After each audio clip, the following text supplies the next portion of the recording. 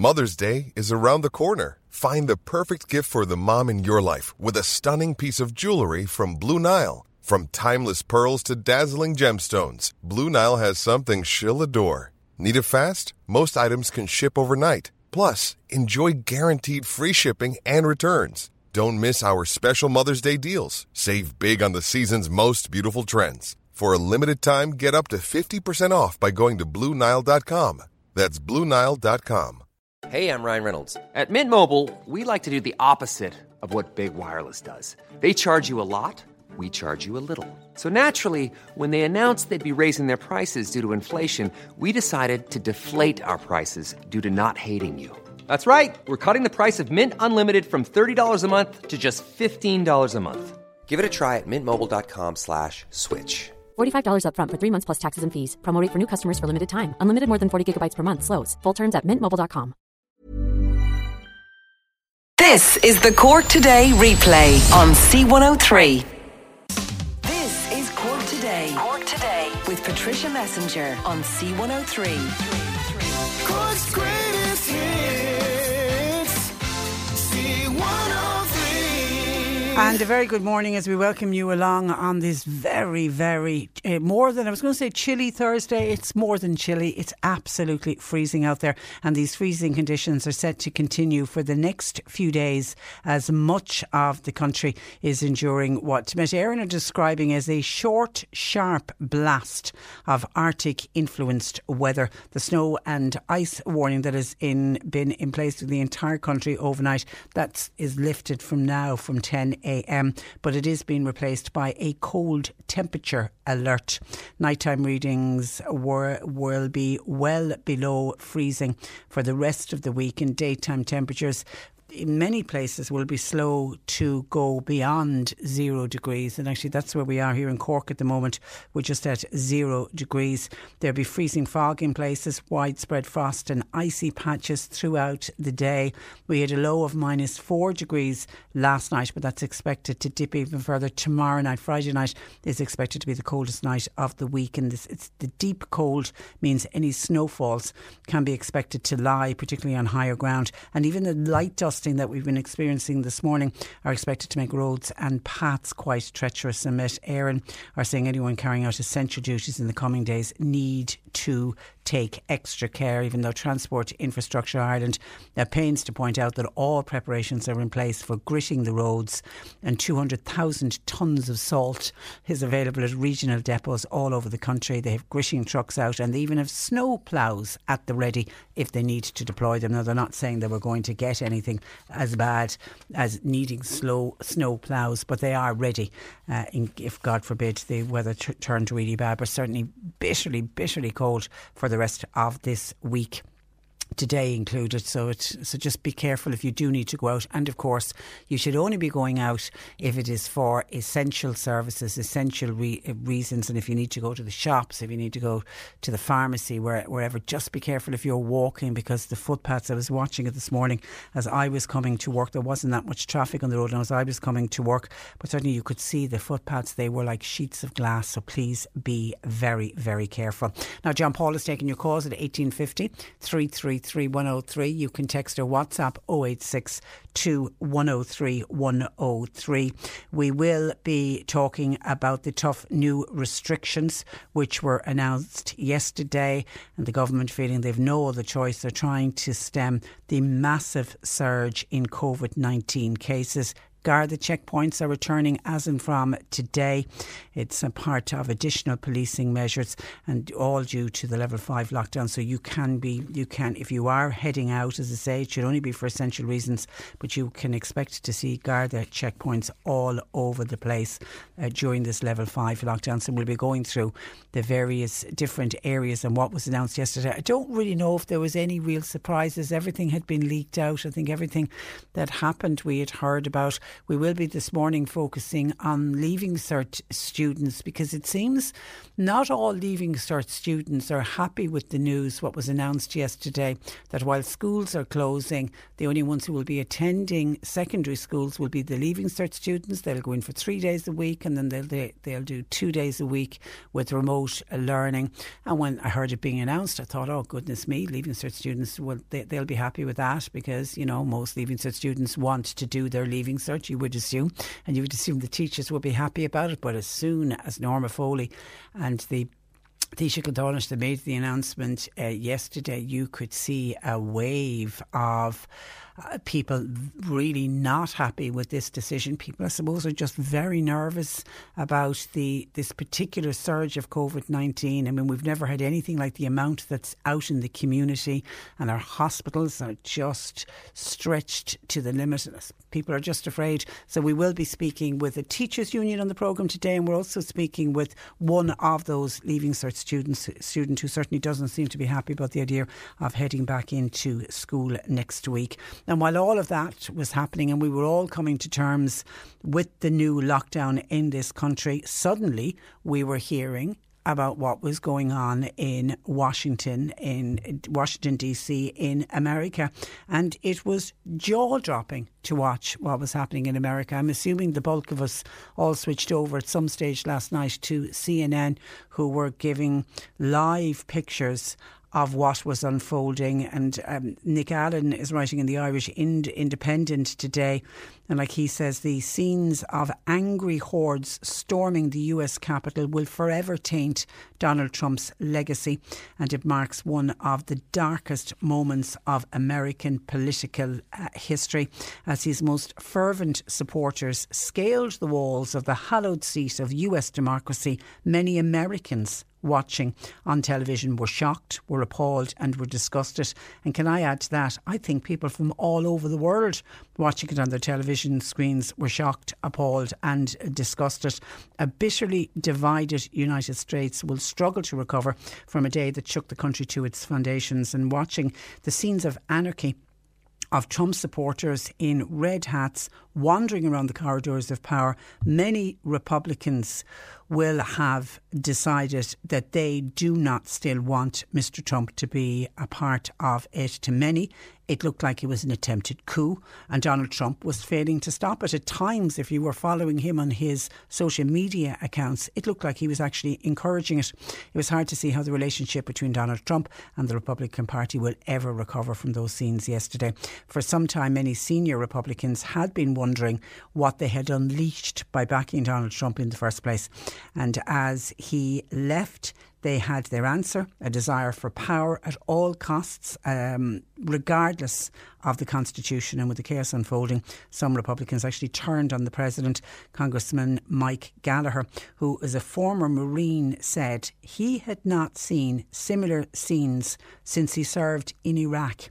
He called on the government last night to tell the protesters to disperse, saying it was the first time he ever wanted Donald Trump to send out a tweet. And there was that feeling when you were watching it. You know, it did look like that this was coming from some country that had been led by some kind of a dictator who had unleashed the most awful cruelty on their people, and that it was the people, you know, standing up and saying we have had enough, and it was some kind of a coup, you know, to take back power. And then suddenly you realise this isn't a dictatorship. This is coming from one of the leading democracies of the world, you know, of the free countries. It was really just truly jaw-dropping to watch. And interesting that Mike Gallagher was saying, you know, he was hoping for the first time ever that Donald Trump would start tweeting, and he was tweeting for a time last night, but then all of his social media accounts were suspended. I think it's suspended for 12 hours because he was seen as inciting violence, and that has got to be a first,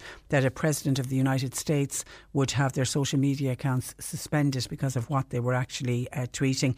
And then bringing it home here to Ireland, the veteran Fianna Fáil politician and former Justice Minister Willie O'Dea is warning the outgoing President Donald Trump not to consider coming to Ireland because of the COVID-19 lockdown.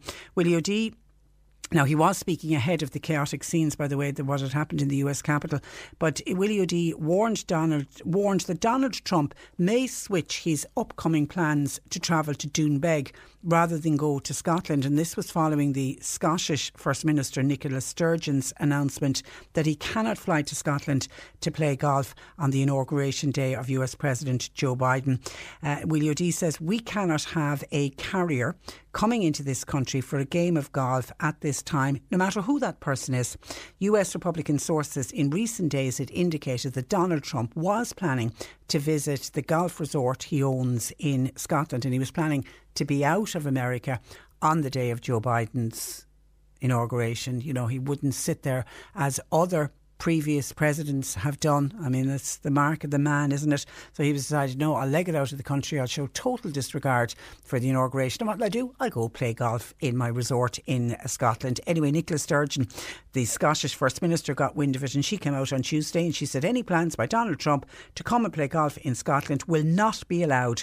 She explained the country is in a COVID-19 lockdown, and Mr. President, or Mr. Former President as he'll be then, you are not welcome. So Willie O'D has jumped on this bandwagon and says, OK, if he's not allowed into Scotland, there is the possibility that Donald Trump may switch that transatlantic golf trip, and instead of going to Scotland, he might instead decide to come to Ireland, because we know he has a golf resort in Doonbeg. So Willie O'D says he must be made aware of the COVID-19 regulations. He said there are rules now in place in this country, and they have to be adhered to right across the board.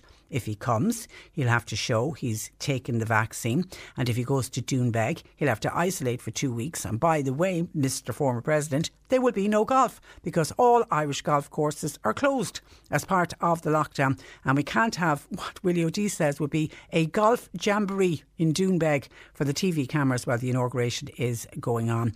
And then Willie O'D says we don't want to appear rude or anything like that, or anything that would do things that might cause offence in the US. But he said they have taken a stand in Scotland. They've made it clear any visit is a no-no. So he's saying we here in Ireland, we could, through diplomatic channels, just send a message to the Trump camp that any idea of a golfing trip in Doonbeg is just a non-starter given the times we're in.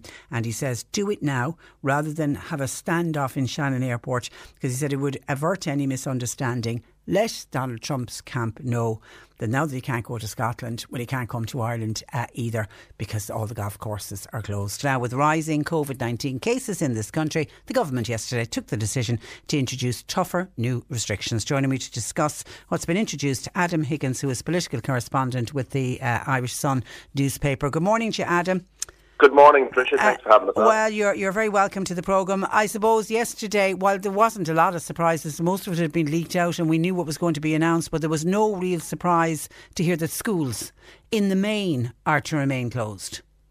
Well, that's right. There was one big surprise that has come as a bit of a shock to the many in the education sector, is that the government are going to try and keep leaving certs in school part of the time. So from obviously this week straight through to the end of the month, schools will be closed for the main part, except for schools for children with special needs and classes for children with special needs. And then that had all been well flagged, as you said there. But the one thing that hadn't been flagged up before, which came as a bit of a surprise yesterday, was that for 3 days a week, Leaving Cert students will be allowed to come into school for in-class lessons with teachers. That's something that has caught the unions and principals and teachers off guard, because they were expecting it to be a across-the-board blunt closure of all schools. But Norma Foley is the education minister, and she was particularly pushing this point that she believes that Leaving Cert students should really get some in-class time with their exams coming up this summer and the mocks and exams like that. So that's something that's causing a bit of trouble now this morning.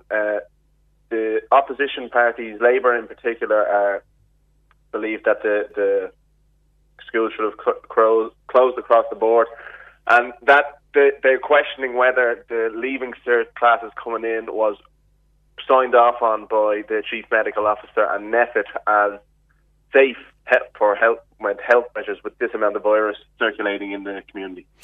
Yeah, and when I was watching the press conference yesterday, Norma Foley, the Education Minister, was, made it sound like that all the partners in education, all of the stakeholders had all been consulted and everyone was in favour of it. And almost as soon as the announcement was made, all of the teachers' unions were up in arms, as if they certainly hadn't been consulted.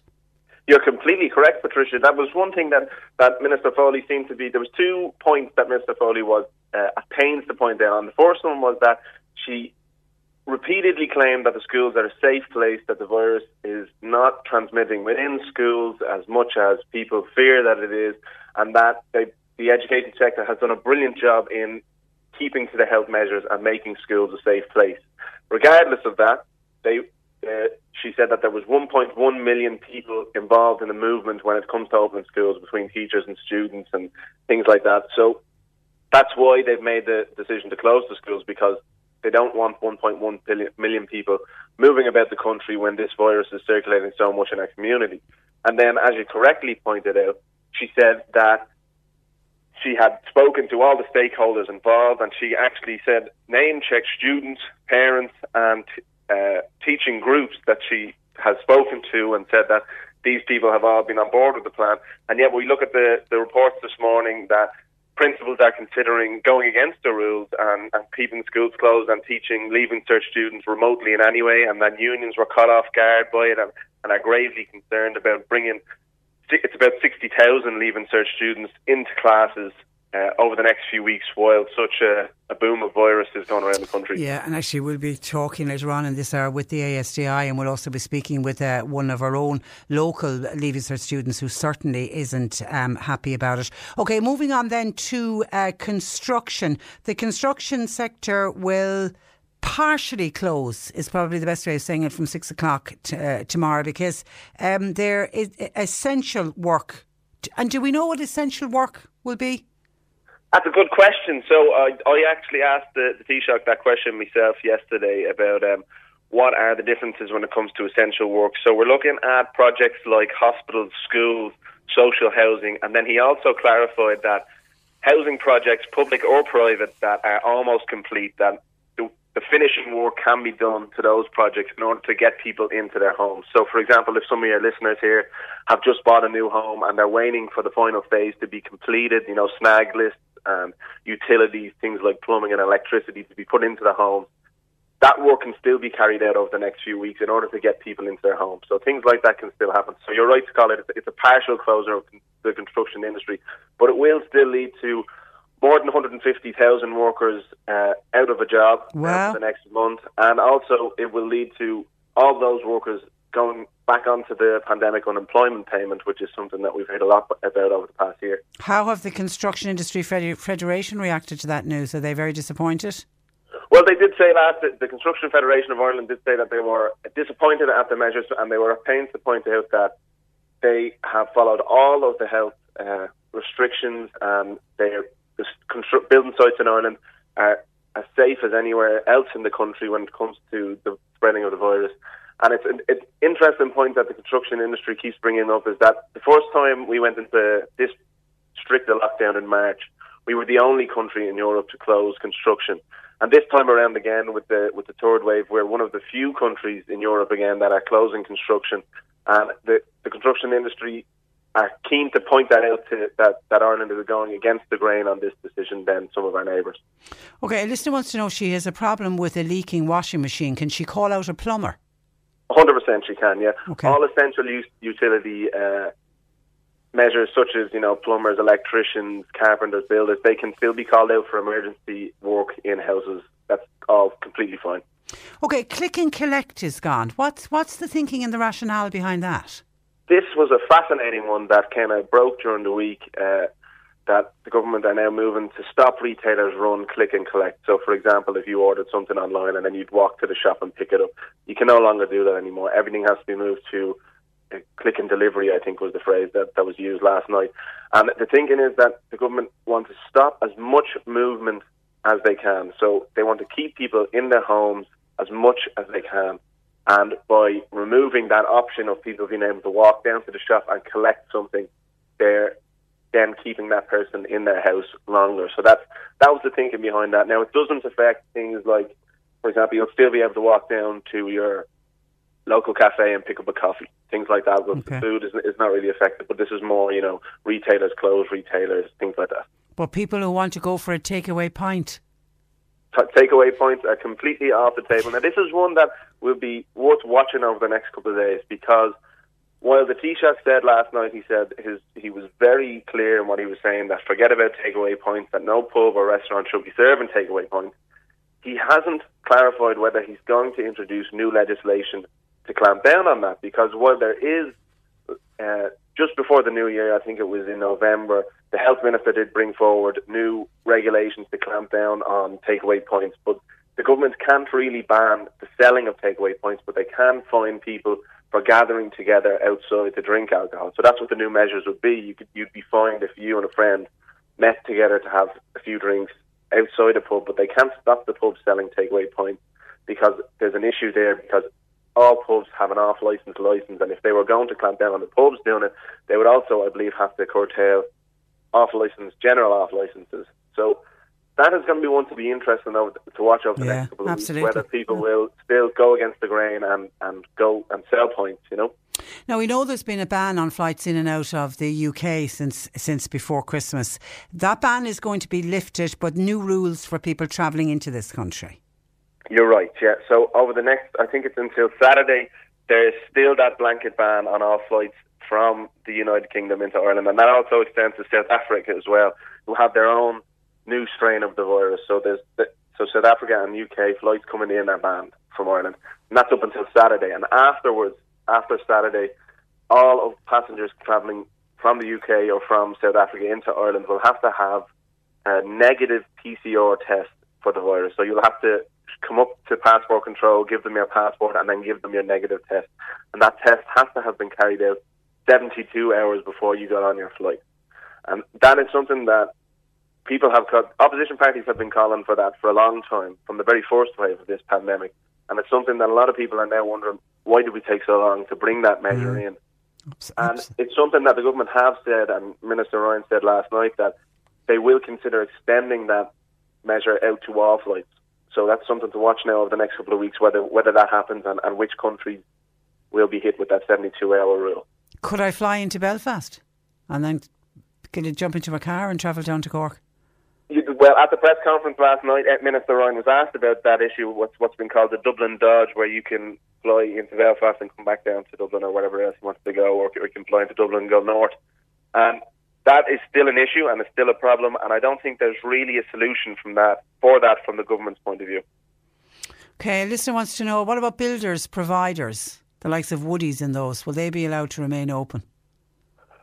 They will be allowed to remain open, but I think it might be just delivery. I'm not the likes of click and collect for places like Woodies. If you were going down to pick up stuff, I think that's gone now, unless they are an essential business, which will have to be clarified now today. Yeah, and it depends on what you're picking up from it. But yeah, it looks like it will be just delivery only. Okay, and then at the end of it all, there is a bit of good news on the vaccine front. We had the approval yesterday from the EMA of the Moderna vaccine. Yes, this is another weapon in the government's arsenal of fighting this virus. So we've had the Pfizer-BioNTech vaccine now for the past couple of weeks, and I think 35,000 people by the end of this week will have gotten that vaccine this week, and then it'll be 40,000 the week after that, and 40,000 each week for the next 2 months. That supply has been secured and will happen over the next 2 weeks. Now, Moderna was given the green light by the European Medicine Agency yesterday. Minister Donnelly is today figuring out when we'll get those doses, how many we'll get, and when they can start rolling them out. Now, we know that Ireland has already in an advanced purchase agreement with Moderna for about 800,000 vaccines, and you still have to get 2 jabs of that vaccine, so that would be enough to cover about 400,000 people. But the Moderna vaccine is a little bit more easier than Pfizer because it doesn't require that deep freeze cold condition. The minus 70 degrees, yeah. Exactly. So it's a little bit easier to facilitate when it's being rolled out. The government, the Taoiseach did point out one thing last night about vaccines, which I found interesting, is that there's a third vaccine coming down the line, the Oxford AstraZeneca vaccine, which has already been used in some countries. And he said that would be a game changer if the EMA gave that a green light, because we have about 3.3 million in an advanced purchase order for doses of that, and it doesn't require the same deep freeze as Pfizer. So it's a lot easier to roll out. We'd have a lot more of it, and we get it a lot quicker. So as soon as that AstraZeneca vaccine gets the green light by the EMA, it looks like the vaccine campaign will really ramp up here. But in the meantime, we are facing just an explosion of COVID cases. I mean, yesterday's 7,836. Yeah, and on the day that we introduced one of the harshest lockdowns we've had during this pandemic is the day that we have the biggest number of cases in one day since past March, since the entire pandemic began. And it doesn't really show any sign of stopping at the moment. I mean, a lot of these cases will have come from people meeting up over the holidays, Christmas and New Year's and things like that. And I think it can take up to 2 weeks for those cases to kind of filter all the way through. Now, the real issue here for the state and for the government is how that impacts the hospitals, because we've already seen this morning that more than 1,000 people are currently in hospital with COVID-19. That's the most we've ever had in hospital throughout the whole entire pandemic, including last March when things were really scary during the first wave. And when that translates through to it can take up to a week or two for people to get really sick with this virus, and then they end up in hospital, and then they might deteriorate and end up in ICU. And that will put pressure, because we've only got a limited amount of ICU capacity left.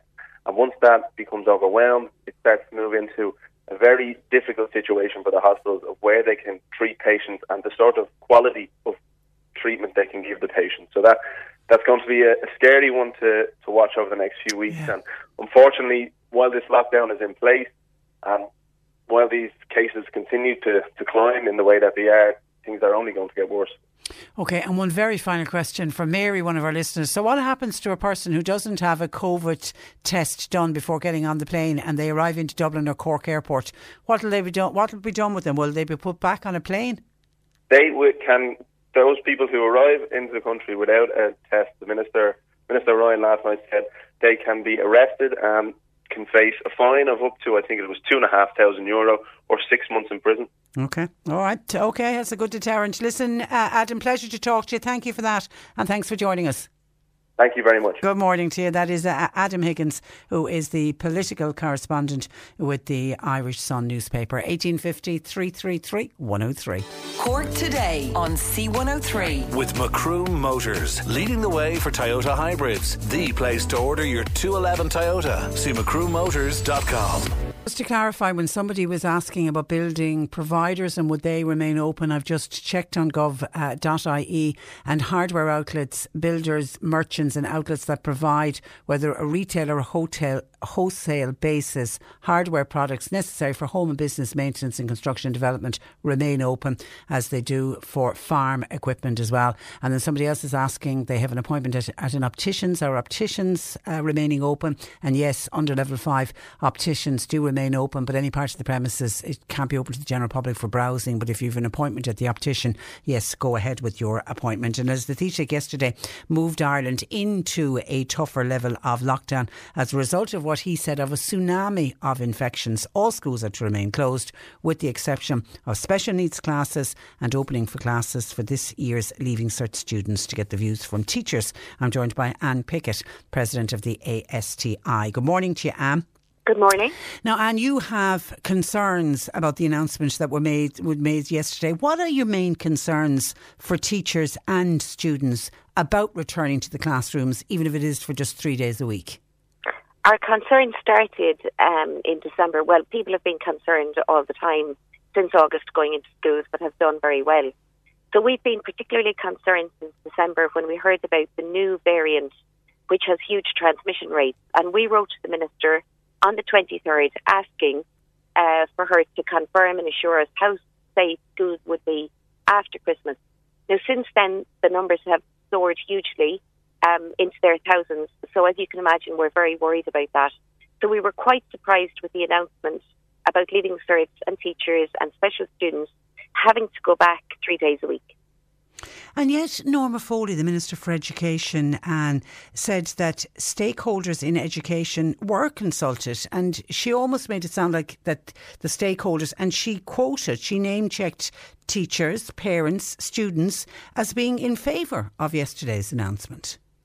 No, we had a meeting arranged for Monday, and we met on Monday, and at that meeting we presumed there would be somebody from health to talk to us about the new variant and how it would affect our members. We didn't get that. We were told at that meeting that schools would open.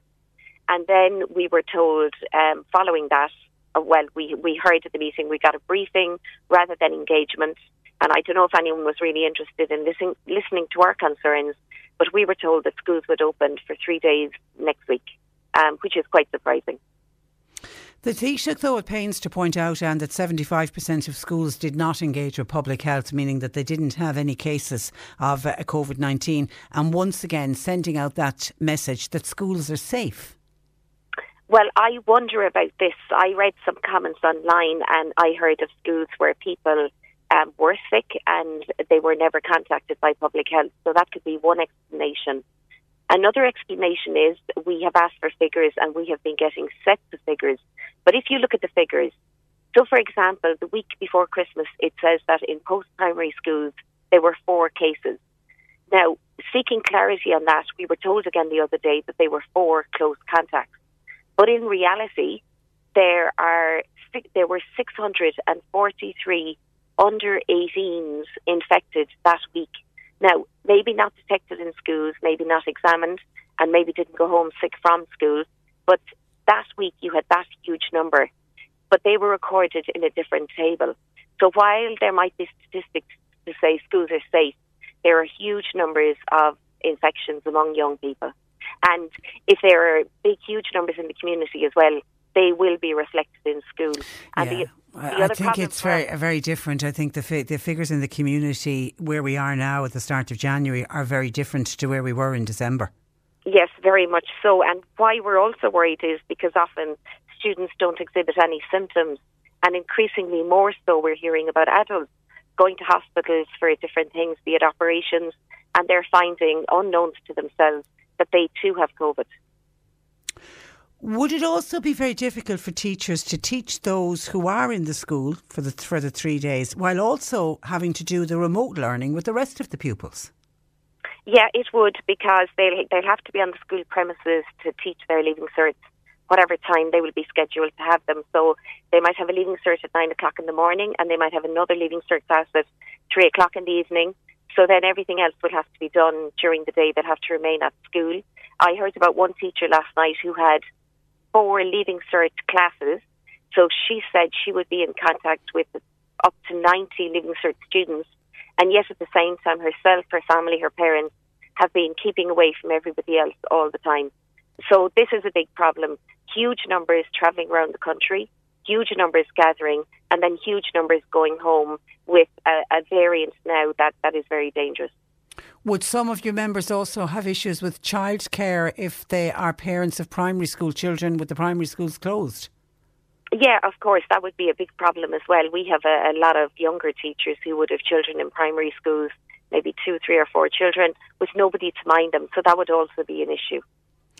And yet remote learning doesn't work for everybody. We would particularly have a number of listeners in rural areas and where they don't have decent broadband.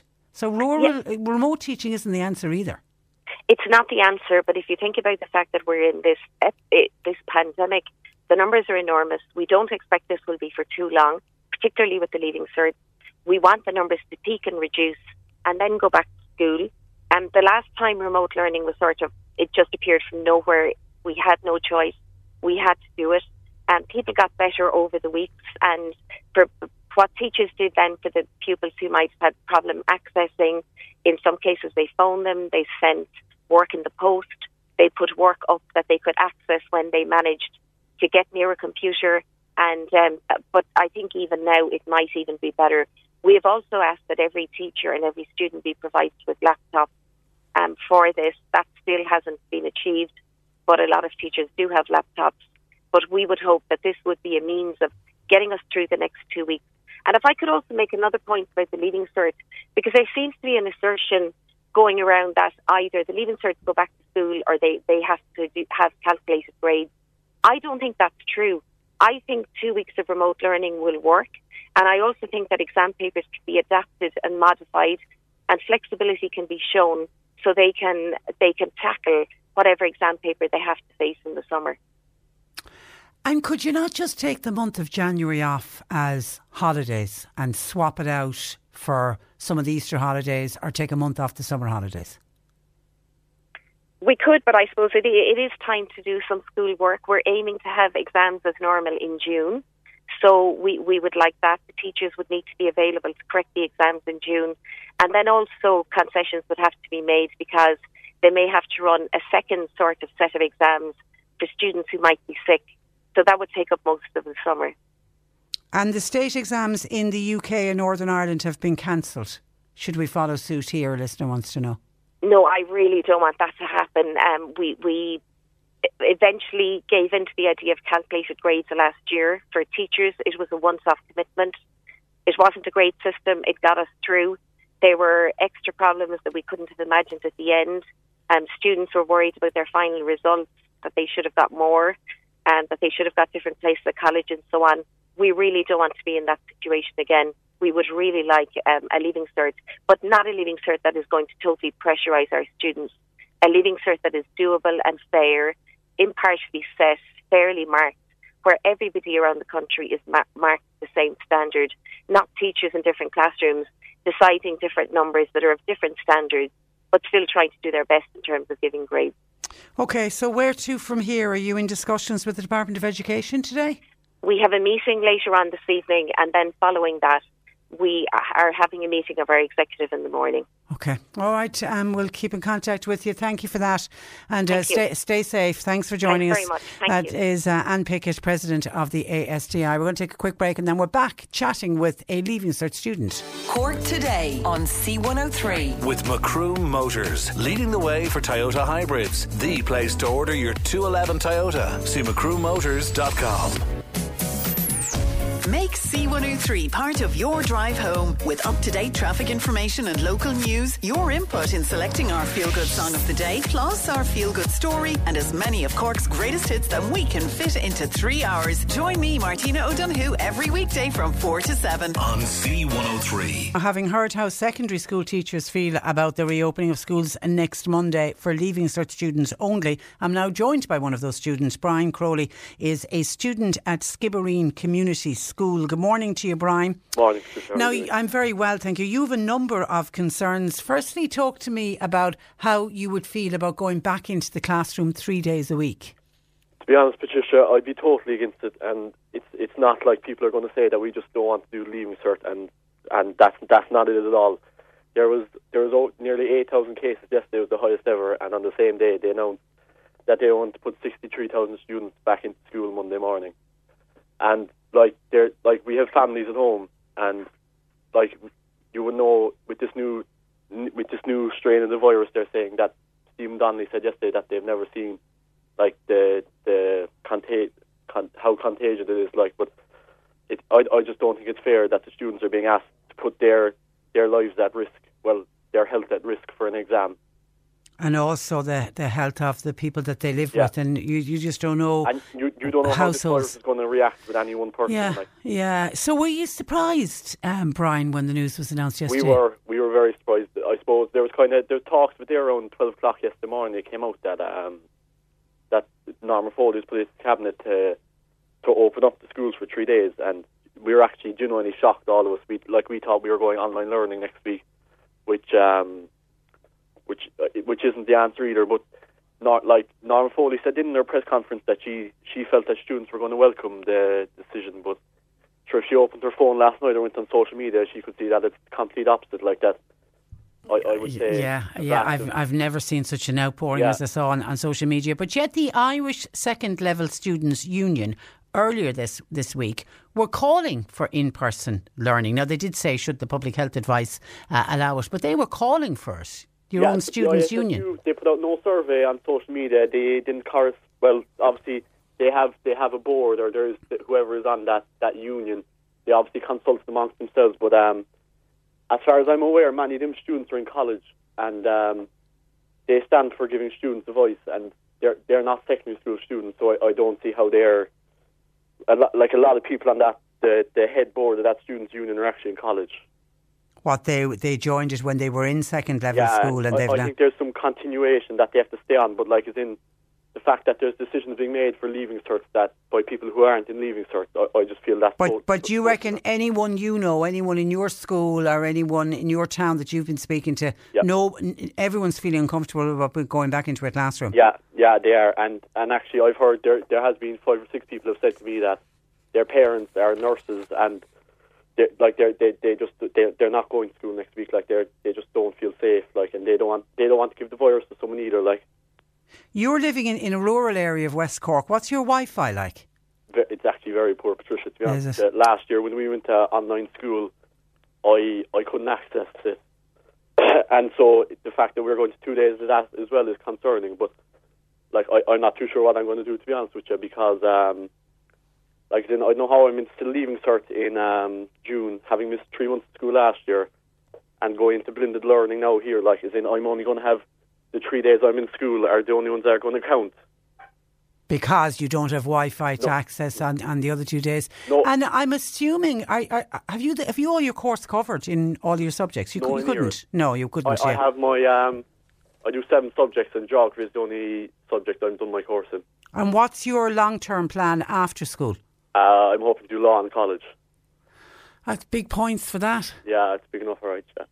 So do you want the Irish government to follow the lead of the UK and Northern Ireland and cancel all state exams? Yeah, I think I saw there last night Britain are carrying out assessments in class assessments, which I think, like, say if we had this virus gone in January, or like if we took the month of January off, and if we were told tomorrow that we'd have in class assessments, like that we could be preparing for them, and say if you were to test every month in every class or something, they'd find, like, there's obviously ways about it if other governments are going doing it, like.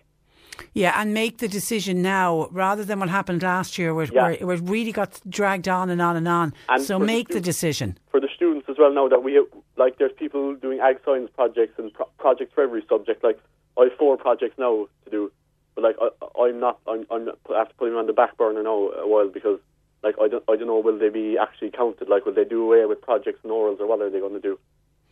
Yeah, a listener saying, I just want to make the point that the current Leaving Cert students are at a bigger disadvantage than last year's Leaving Cert students because they already lost out on last year while they were in 5th year. Yeah, I mean, you should have been heading back to school in September with a good chunk of your course covered, but that didn't happen. Absolutely, and like I was, to be honest, I was sceptical when we were going back to school in September whether it was safe, but in fairness, they were managed perfectly. Like, and there was, like, it's in the cases were so low at the time and everything. Like, you felt safe going, but like 8,000 cases is astronomical. Like, and sure, they're not testing everyone with symptoms now or anything. Like, it's you'd actually be scared going to school Monday morning. To be perfectly honest with you. Well, we were focusing on West Cork early on in the week. Yeah. West Cork had areas that had 0 COVID early on in the pandemic. Yeah. But since Christmas, there probably isn't a village in West Cork, in any part of Cork, all over the country, that doesn't have cases of COVID. Yeah, totally. So it's a very different community transmission is there now than what was there when you were in school in December. It's frightening, to be totally honest with you. And like, leaving cert is usually the most stressful time of a student's life. Like, as in it's all geared up to this one exam, and to have the stress of this on top of it, like, it's not fair for the student. Like. Okay, well, let's wait and see.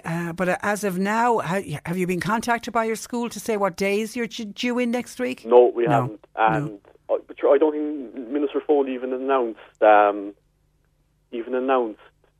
what the plan was. Like, I don't think she's given the principals. No, I think she sort of said let it up to individual schools whether they want to do Monday, Wednesday and Friday, Monday, Tuesday and Wednesday, but Tuesday, Wednesday, Thursday. If they're going to spread out the students over all the 5 days, I don't see how that's going to work, because are they going live streaming all the classes? So could essentially people stay at home for all 5 days if they wanted? Like, yeah, but that wouldn't work for you because you don't have Wi-Fi. Yeah, but that's what I'm saying. Like, but like, if I'm not in school on Thursday, I'm missing double maths. Like, yeah. Yeah, listen, we'll wait and see what comes out of this, but I don't think it's a done deal for sure. Listen, stay safe, Brian, and thank you for joining us on the programme this morning. Thanks very much. Good morning to you. Bye-bye. Brian Crowley there, a Leaving Cert student from Skibbereen Community School. Margaret says, how are our students going to travel? Will caretakers, office staff come into the schools? Principals were not contacted about this. Then you can have teachers who have COVID. This is absolutely ridiculous. What difference will a couple of weeks make in the interest of safety? Students can be at home revising. That's from Margaret. 1850 333 103. John Paul taking your calls. Text or WhatsApp 0862 103 103. Cork Today on C103. With Macroom Motors, leading the way for Toyota hybrids. The place to order your 211 Toyota. See macroommotors.com. You're listening to Cork Today on replay. Phone and text lines are currently closed. Some of your texts coming in on the Leaving Cert students going back into the classroom next week for 3 days a week. David says, as a working parent, what's the transport arrangement for my Leaving Cert boy? Is school transport on the road? We live in the countryside. Well, if the schools are reopening even for Leaving Cert students, school transport will have to be available, but we'll get confirmation for you on that. But I have a funny feeling with the way the unions are bucking about this and the way school management are bucking about this, I don't know if the schools are going to reopen for Leaving Cert students next week. This is something we're going to have to keep a close eye on. Hi Patricia, I live 20 miles from my sister and she is in my social bubble. The only contact I have. We both live alone. We don't have anybody else in our homes. Can we continue to do that? I've just checked in with gov.ie under the level 5 restrictions, and yes, you can still meet up with people who are in your social bubble, and a social bubble, you form a social bubble with another household if you're living alone, as this lady and her sister are, so you're entitled to form a social bubble. It's also for people who are living alone with children under the age of 18, or if you're in shared parenting, or if you're living with an adult that you're providing care for. The example that they use is a dependent adult or a partner with dementia, or if you live by yourself and have carer or carers who support you, including a live-in carer, then you are allowed to form a social bubble. And by forming a social bubble, your household then is treated as one household, so you would be allowed to travel from one house to the other house. So yes, you can continue with your social bubble with your sister, and if you're stopped by the Gardaí, you can explain that you're going from one house to the other. And someone else is asking, what about the NCT centres? Will they be open next week? We've checked with the NCT. All NCT centres are fully operational. The NCT service is still deemed an essential service, and customers travelling for scheduled appointments are exempt from the travel restrictions. Obviously, if you get stopped by the Gardaí, you can show them that you're going to your NCT appointment. Now, the NCT centres are saying that if you are vulnerable, medically vulnerable, you're advised to contact the NCT to arrange an alternative appointment free of any cancellation or rearrangement fees. Retests must be conducted within 30 days of the original test. But just to let you know, the NCTs, if you have one booked, they are still going ahead. OK, let me go to the phone lines. Jerry is in Fermoy. Good morning to you, Jerry. Good morning. You're rather annoyed at the whole way COVID has been handled in this country. I think annoyed is a very calm word. I'm disgusted. I'm disgusted because, look, we're all paying the price. We're at it since last March and we're nothing better. We're worse off now than we were then. And the politicians are a disgrace. If that's the best we can do, let's open the gate. Let the virus take control of the country, because it's going to do it anyway.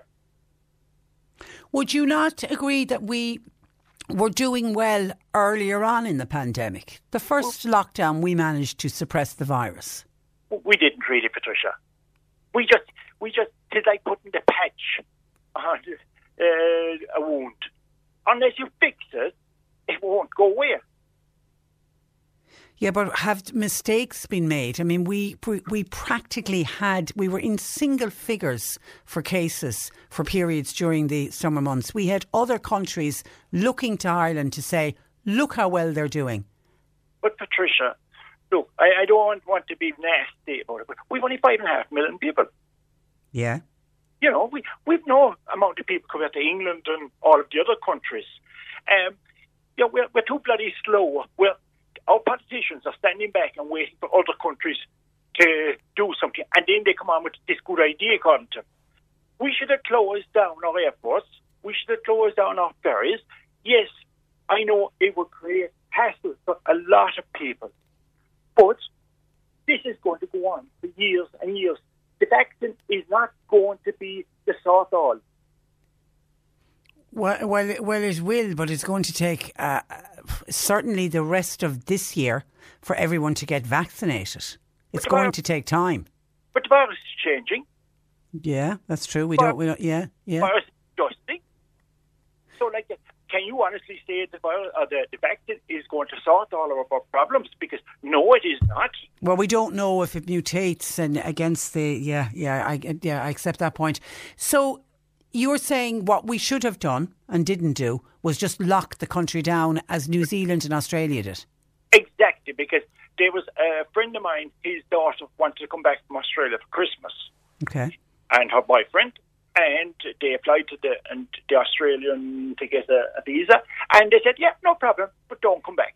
Wow. And you know something? They're Jews them. They're looking after their people. Yeah, I heard of another woman on compassionate grounds applied 3 times to the Australian embassy to try to get a visa to allow her to go in to Australia to spend Christmas with her only daughter. And she's a cancer patient, this woman from Ireland. And on compassionate grounds, she was asking to be left in, and she was willing to go into quarantine for 2 weeks. And 3 times they said no. They said, forget it. You're not coming from Ireland. We're not leaving you in, even though you're terminally ill. It'll be your last chance to see your daughter. They said, forget it. They're not taking the risk. I am so sad for that woman, but are the Australian people not looking after all of Australia, not one person? Yeah. We have these sheep above in Dáil-Éireann, and that's all I can... well, that's a bit strong. That's a bit... listen, they're trying. They're trying. No, they're not. Micheál Martin, all he's doing is smirking that he's coming up with good ideas. All he's doing is he's watering this whole lot down. Get out. If he is not back in government the next time, at least make a mark. He made a mark with the fags and the cigarettes and the banning. Let's make a mark. He has a chance to make a mark now. All right, okay. Take on the virus, because this virus is not going to go away. How many fines have been issued? The girls saying, well, it's the last straw to prosecute anyone. Do you know something? They might as well open the gates and let it flow free, because that's what it's doing anyway. Yeah, because if they started fining people, and they haven't, you're right, and I think a lot of people will agree with you on that. They should be fining people when they are deliberately breaching the restrictions. Yeah. You explain something to me. 100 people were bowling in Donerath the weekend. Yeah. No man is seen. Right. What's fair about that to the poor elderly person have to lock themselves away? It's not. It's simply not. It's not. But one way and start all this, a healthy fine, and if they're on social welfare, take the social welfare off and let them fight to get it back. Okay. All right, Jerry, I think a lot of people, and I can see a lot of comments coming in agreeing with Jerry. Thank you for that. Let me go to Councillor Alan Coleman, who is raising an issue on behalf of agricultural construction workers. Good morning, Alan. Morning, Patricia. You've come across somebody who got stopped this morning by the Gardaí, thought they could go to work and were told no. Well, we're told that after Friday they won't be going to work because what they're doing is constructing a milking parlour. And it appears that if you go through, if you look at the government website or look at the statement from the Minister, there's a long list of construction workers that are exempt, but there's no exemption for anybody involved in construction in essential agricultural activity. And what I'm talking about is, look, we're heading into the calving season in February and March. There are a number of farmers around the country who are in the throes of constructing milking parlours and animal sheds, and it's a welfare issue for both the farmer and for the animals. And I think that I've already been on to the Minister's office that they need to look at that issue and have an exemption for those who are involved in the construction. And are we talking about people who are in the middle of a job? Oh, absolutely. I mean, look, I fully agree with the lockdown and that we should limit travel as much as possible and stay at home. But if somebody is after, for instance, knocking, and I know that the man myself has knocked an existing milking parlour and is in the throes of building a new one and hopes to have it finished for his calving date, I think is the 10th of February, building has to be finished. What's going to happen when these cows calve down? Absolutely, absolutely. Yeah, that type of essential work. I mean, generally people shouldn't take on any other work, obviously. Yeah, and I'm looking. You're right. I mean, there's a detailed list of who can work after 6 o'clock tomorrow, and agricultural buildings has not been mentioned at all. No, they get no mention at all, and particularly, I suppose, given the time of the year that we're heading into the spring, to the calving season. Like, farmers have to have a milking parlour. They have to have facilities for their animals and for the newborn calves. So it's a welfare issue for the animals, and it's just a practical issue that has been over. For some reason, agriculture was completely overlooked when the regulations were put in place. So, as I say, I've been on to the Minister's office, and I'll be on again, and I'm sure sense will prevail, and a system will be put in place that will allow people who are in the middle of this type of work to actually just get it finished. Yeah, because somebody else is saying, what about agricultural contractors? Will they be allowed to go to work during level 5? Well, I think during the last lockdown they were working, but obviously we'd be encouraging farmers not to bring anyone onto the farm unless it was absolutely essential, unless, for instance, slurry had to be sprayed or something like that. And we're coming into the slurry spreading season, aren't we, the 13th? We are, yeah, we are indeed. I know if the weather will be good later in the month, that will be, and I suppose that's about the only contracting would be happening at this time of year. It wouldn't be a major contracting time of year except for slurry spreading, and I think that would be exempt. It was on the last occasion anyway. But certainly the critical issue as we speak at the moment are these guys who have half a building or 3/4 of a building and just have to have it for the animal welfare. Yeah, because the one thing that came out when we had Adam Higgins on earlier, and he was at the press conference yesterday, people whose houses have to be finished off, they're allowed to have those houses finished off. So you would assume it would be the same for an agricultural building. You would imagine, if a house could be finished by the end of this month, that work is being allowed finished, and that makes sense as well too. But I mean, I suppose overall, I fully agree. Look, we need to limit travel. We need to stay at home as much as possible. But there are people in difficult situations that have to get work done. Okay, and you're on to the department and pointing it out to them. Okay, I have indeed, and hopefully we'll get some progress. Okay, and get back to us and let us know. Well, indeed, Patricia. Thank you. Okay. Good morning to you. Bye-bye. Stay safe. That is Councillor Alan Coleman. Some of your texts coming into us. Here we go again. More bedlam, says Liz. Not happy with what was announced yesterday. Meg says, does anybody know what's happening in China, where it all started? I was watching a report from China. They're doing mass vaccinations at the moment, and they're vaccinating workers as opposed to the vulnerable group because they want to keep their economy going. And I know certainly there was reports from Wuhan where it all started over Christmas, and life very much back to normal in Wuhan. Hi Patricia, doctors and nurses don't get a choice about going into work every day during the COVID crisis, yet teachers are moaning every single day about themselves having to work. Look at all the time off they've had last year.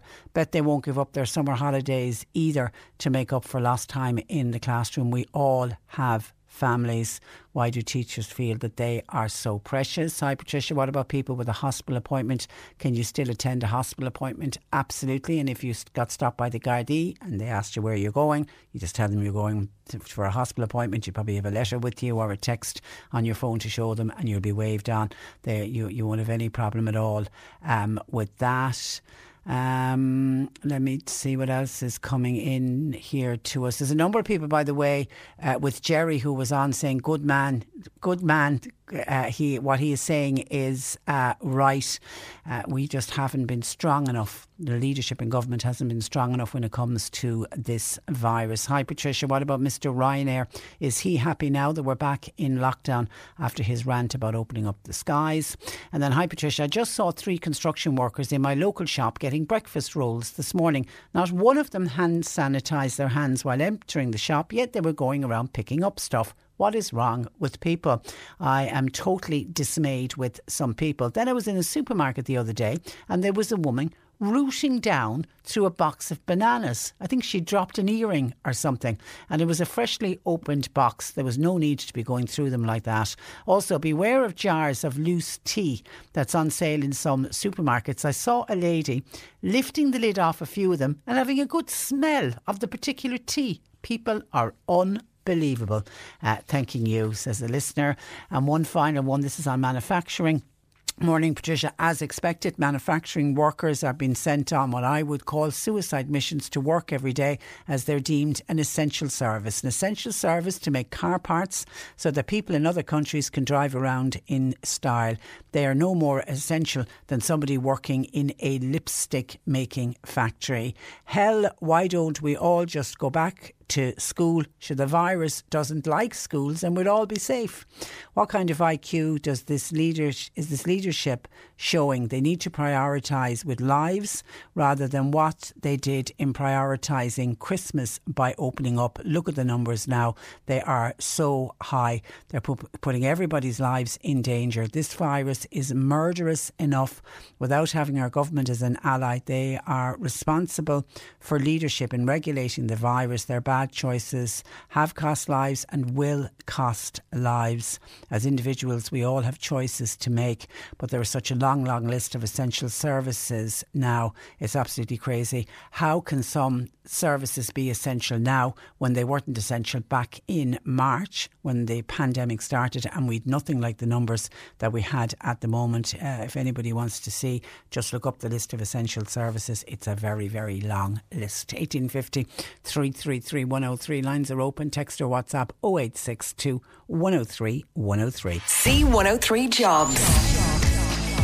Full and part-time farm operator positions are available in Kanturk, Mallow and the surrounding areas, while a fitter mechanic for diesel and petrol engines and electric power tools are required for Mallow. The Bon Secours Hospital in Cork, they're recruiting for a staff nurse and a sonographer, and experienced electrician with experience in maintenance in industrial pharma required for work in East Cork. You'll find all the details and more job opportunities by going online now. Just go to c103.ie/jobs for more. This is C103. Cork Today on C103. With Macroom Motors, leading the way for Toyota hybrids. The place to order your 211 Toyota. See macroommotors.com.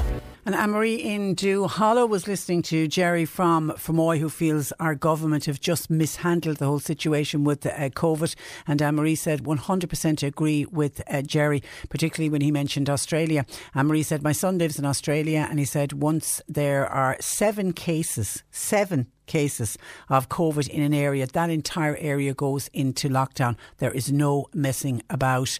Anne-Marie's son has friends living in Melbourne, and during their major lockdown, and they had a major lockdown that went on for months in Melbourne, if you were out walking, the army or the police would stop you while holding guns, asking what you were doing. If you were found to be out after the curfew and that you didn't have a genuine reason for it, you basically were told to get home and get home fast, and if you didn't, you were fined. We need that here in this country to get rid of the virus. We're too soft on people, and we're listening to a minority who think this is a cold. Deal with them hard, start fining people and be very strict about it. And just on a completely different issue, the cold snap that we're experiencing at the moment. Kay is a public health nurse and she's been out working since 8 a.m. Keep safe, Kay, you're doing amazing work. But the reason she's contacted us is she cannot get over the number of people that she's seen out walking, going out for their daily exercise on icy roads. She said she had to be out this morning travelling in order to get to visit the patients that she needs to visit, and she said she's dodging icy roads, and you know that fear that you have when you're out driving. But she said now, on top of trying to keep safe on the road, that she's trying to dodge people who are out walking. She said, for God's sake, would you get the message out to people? It's great that you're going out for your bit of exercise, and you want to see people going out and exercising, but would you wait until maybe this afternoon until there's a little bit of a thaw? She said it is crazy watching drivers trying to avoid people and also trying to watch to make sure that there isn't black ice on the road. So people, if you need to go out for your walks, fine, but would you wait until there is a bit of a thaw? Now, earlier I mentioned the scenes that were coming from America last night from Washington, D.C. The images of angry hordes storming the US Capitol, and these were all the fervent supporters of Donald Trump. And right across America, people watched in shock and were appalled and disgusted by the scenes that they witnessed. But it wasn't just America, it was all over the world.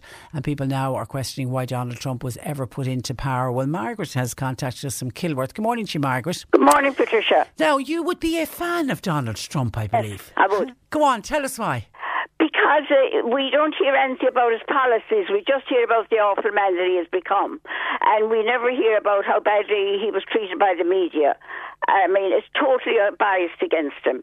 I mean, they said before he was inaugurated that they were going to impeach him. Ever since that day, they have tormented, and every policy he brought in, they contradicted it.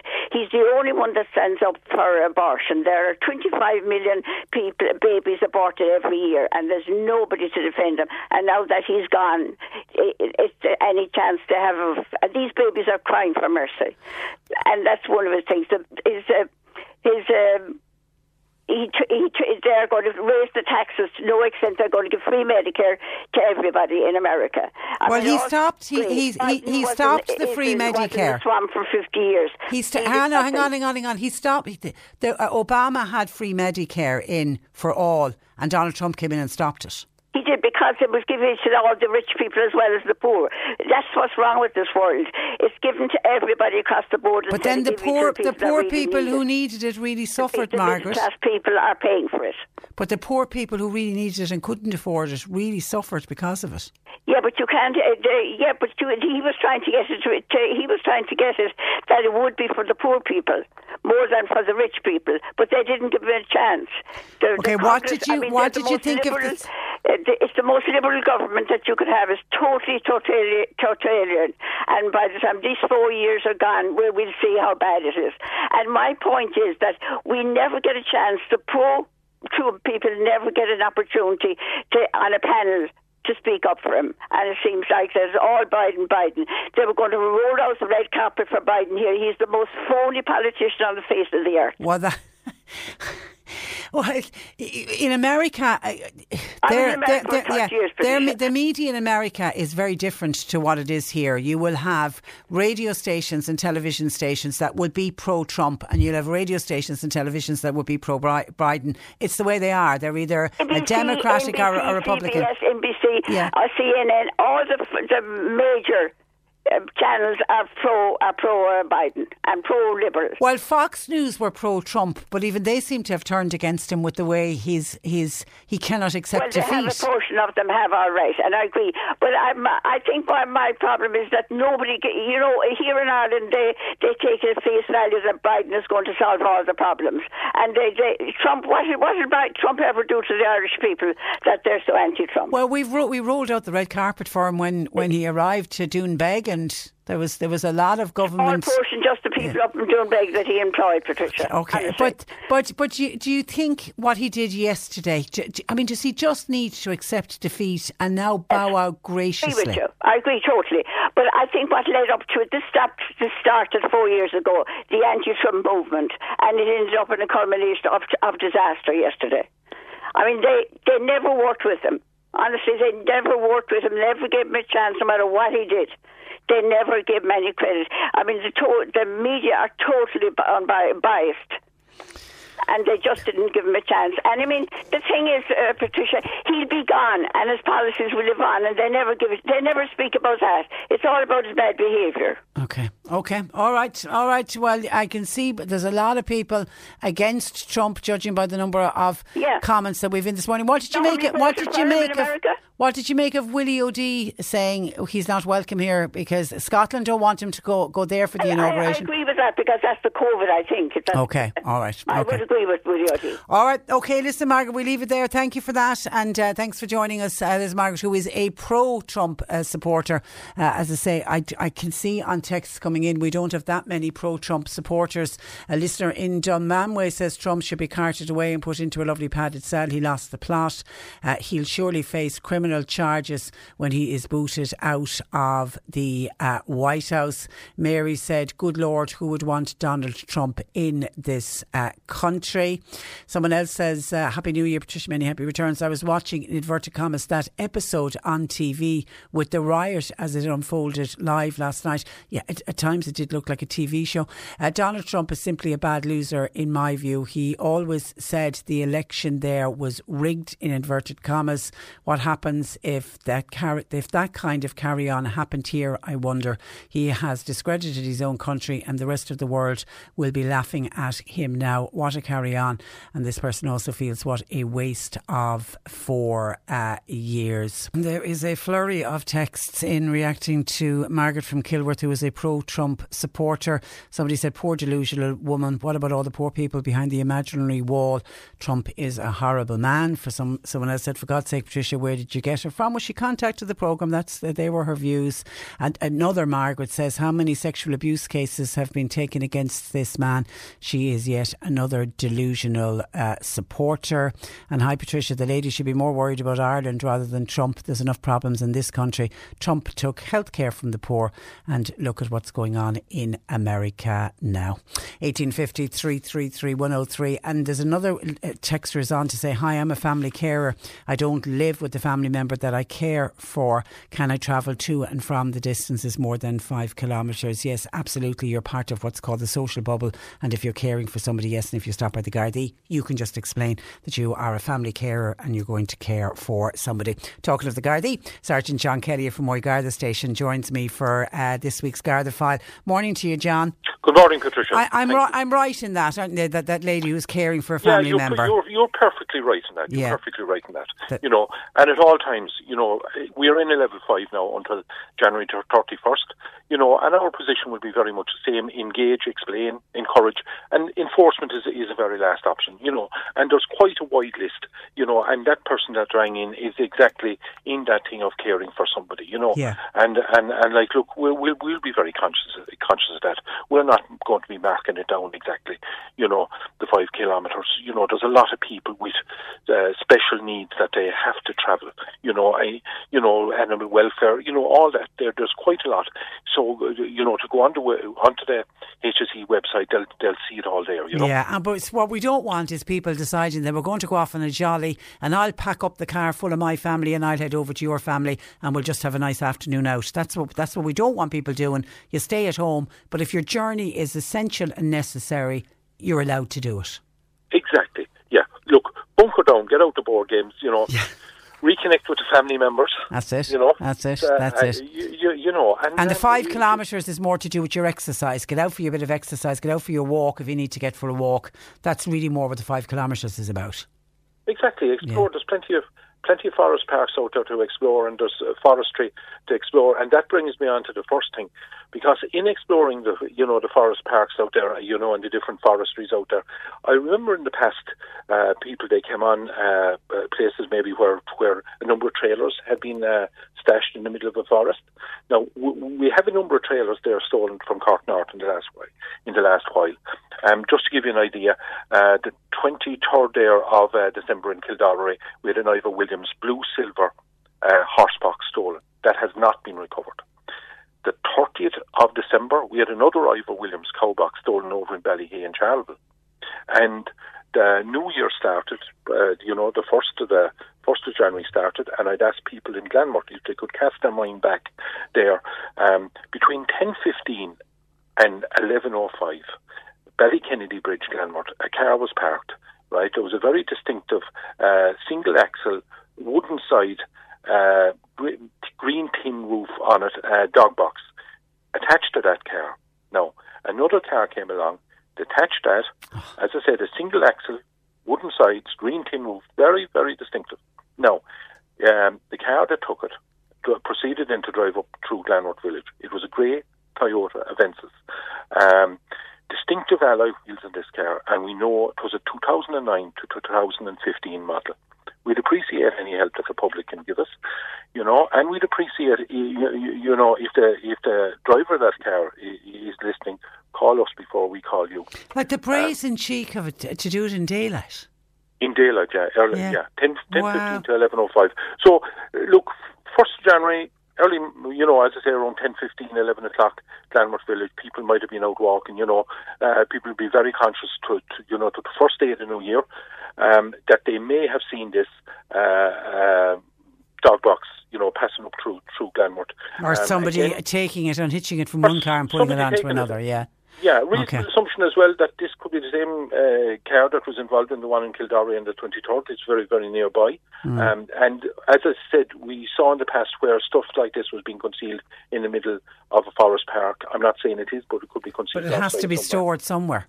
Has to be stored somewhere. Yeah, keep a lookout. It may already have been offered for sale or will be offered for sale in the near future, either on Dundee or some already, maybe somebody might be contacted about them. So look, keep it at the back of your mind. There's a number of items like that stolen, and we'd appeal to anyone, if any information, Gardaí it for my 025 82100. And we're also starting the new year by warning people about locking their cars. Yeah, locking their cars. Yeah, 2nd of January. 3 cars in Duntaheen Park, we believe between about 4:10 and 6:30 in the morning, which is normally the time we have seen in the past with other places that were targeted. Look, lock your car, and just if you push the button, just check as well that that it has engaged. Don't just think because it's parked in the driveway it's safe. Now, there was a number of items of property were stolen from all 3 cars. So we just start the new year, just make sure your valuables, lock them down. Which brings me on to the last subject, and that's like over Christmas, a lot of people will have received mobile phones and tablets as presents. The price of those, makes them a clear target for criminals. So if you have a smartphone or tablet, we would recommend to download a trusted location finder app, if it's lost or stolen, so that you have a better chance of getting it back. Like I think over the last number of years, over the last 20 months, I think 5 million has been stolen in mobile phones in this country. So it's a lot. The recovery rate, 10%. So look, as I say, put a location finder app on it. Even if it's only a thing, just put another mobile number on the back of it. Have a buddy system with your partner or somebody within your own, household bubble. Because some of these phones are very expensive. They're not cheap items, John. You could be looking from anything from 600 to 1,000 or more than that, And we also recommend that you add a family member or friend as an emergency contact in the phone, because sometimes if we receive a lost or stolen phone, so that we can be able to contact that person, and like our property stores in Cork North, we receive a lot of stolen and lost phones that we cannot trace the owners for. Adding the emergency contact number, will solve that problem. So if you want to know your own IMEI number, if you put in *#06#, that'll bring it up. Just write it down somewhere. Keep it somewhere safe. If it's after. Finally, last thing I want to mention, Patricia, not something we would normally cover. It's only a dog, immense sentimental value to a family there in Duntaheen and Fermoy. There was fireworks on the 31st, and of course dogs hate fireworks. A much loved family pet, Casey. He's microchipped. Okay. He's a 10-year-old white and tan King Charles Beagle Cross, medium size. Now, he took off, hasn't been seen since. We know there was a sighting in Glenabo Woods. So maybe there's a lot of people not on Facebook. There might be somebody even listening that caring for that dog at the moment, or that has found it and just doesn't know how to give it out. So look, as I say, the Gardaí for my 025 82100. Yeah, and when a dog gets a fright like that, and they do get a fright with the fireworks, they can travel many miles. They can travel. But the fact that he's in Glenabo, somebody, as I say, out on their 5-kilometre walk might come across him, and you will bring a lot of joy back for 2021 to that. Okay, all right, okay. Yeah. Listen, stay safe and Happy New Year to you, John. Thank you, Patricia. And thank you. Many happy return. Thanks a million.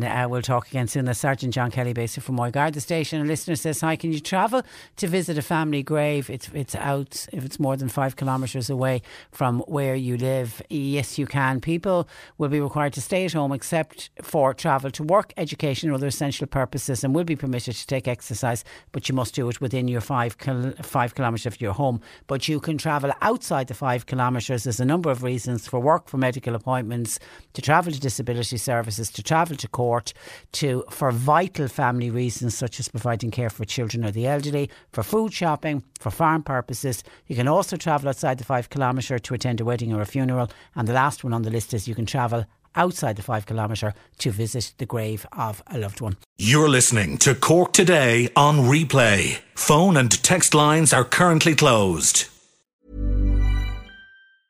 When you're ready to pop the question, the last thing you want to do is second guess the ring.